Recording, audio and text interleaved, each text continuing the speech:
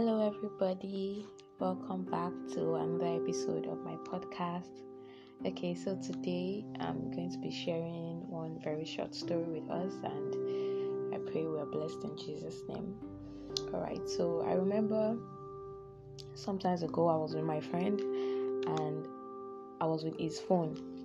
So I was trying to unlock his phone with my own fingerprint, and funny, I just deliberately did it, and I kept trying, and my own fingerprint wasn't unlocking his phone, and he was just staring at me like, Ore, are you okay?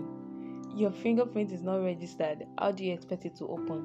I was like, no, your phone should at least recognize me and say, oh, this is the hand of a powerful person, and just unlock.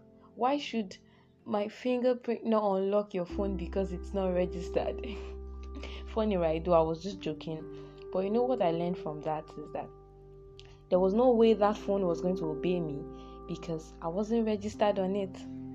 So there is no way we can access some things in the kingdom of God if you have not totally surrendered your life to Jesus Christ.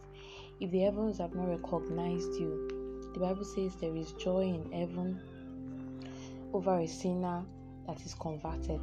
Only one sinner. So imagine if there are 2, if there are 10, 100, and 1,000. So today I just want to talk about we surrendering our life to God and we being numbered with the kingdom of God, because God wants us all. The will of God is that all men be saved. And I guess this is going to be the shortest session and the shortest episode ever. But I just want you to know that God loves you and He's calling you into His kingdom. Because I'm not just saying that you should give your life to Christ because it's going to give you goodies and you pass your exams and you get a new job and all that. But most importantly, the ultimate prize is that at the end of it all, we are going to reign with Christ. Imagine how beautiful heaven will be, and you in the bosom of the Lord Jesus Christ, and you looking into Jesus' eyes, Him looking into my eyes, and I'm like, Jesus, finally I'm with you. And He's like, yes, baby, you're here finally. And you know, just good stuff. Just think about it, and if you feel, oh, I've committed sins, God doesn't want to listen to me, this morning I'm telling you, no. The Bible says anyone that comes to God, God says He will not reject. So what you have to do is to believe that He died for you on the cross of Calvary, and just call Him into your life and He'll be there.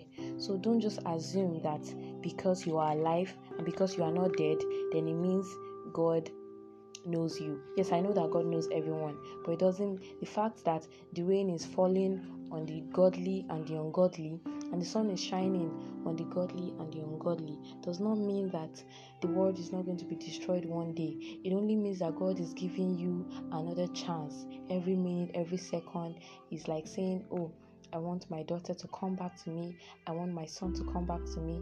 And even as you're listening to me right now, if that thing is telling you you are not yet saved, God wants you. He loves you so much. No matter what you have done, He's not rejecting you. And He has died for you.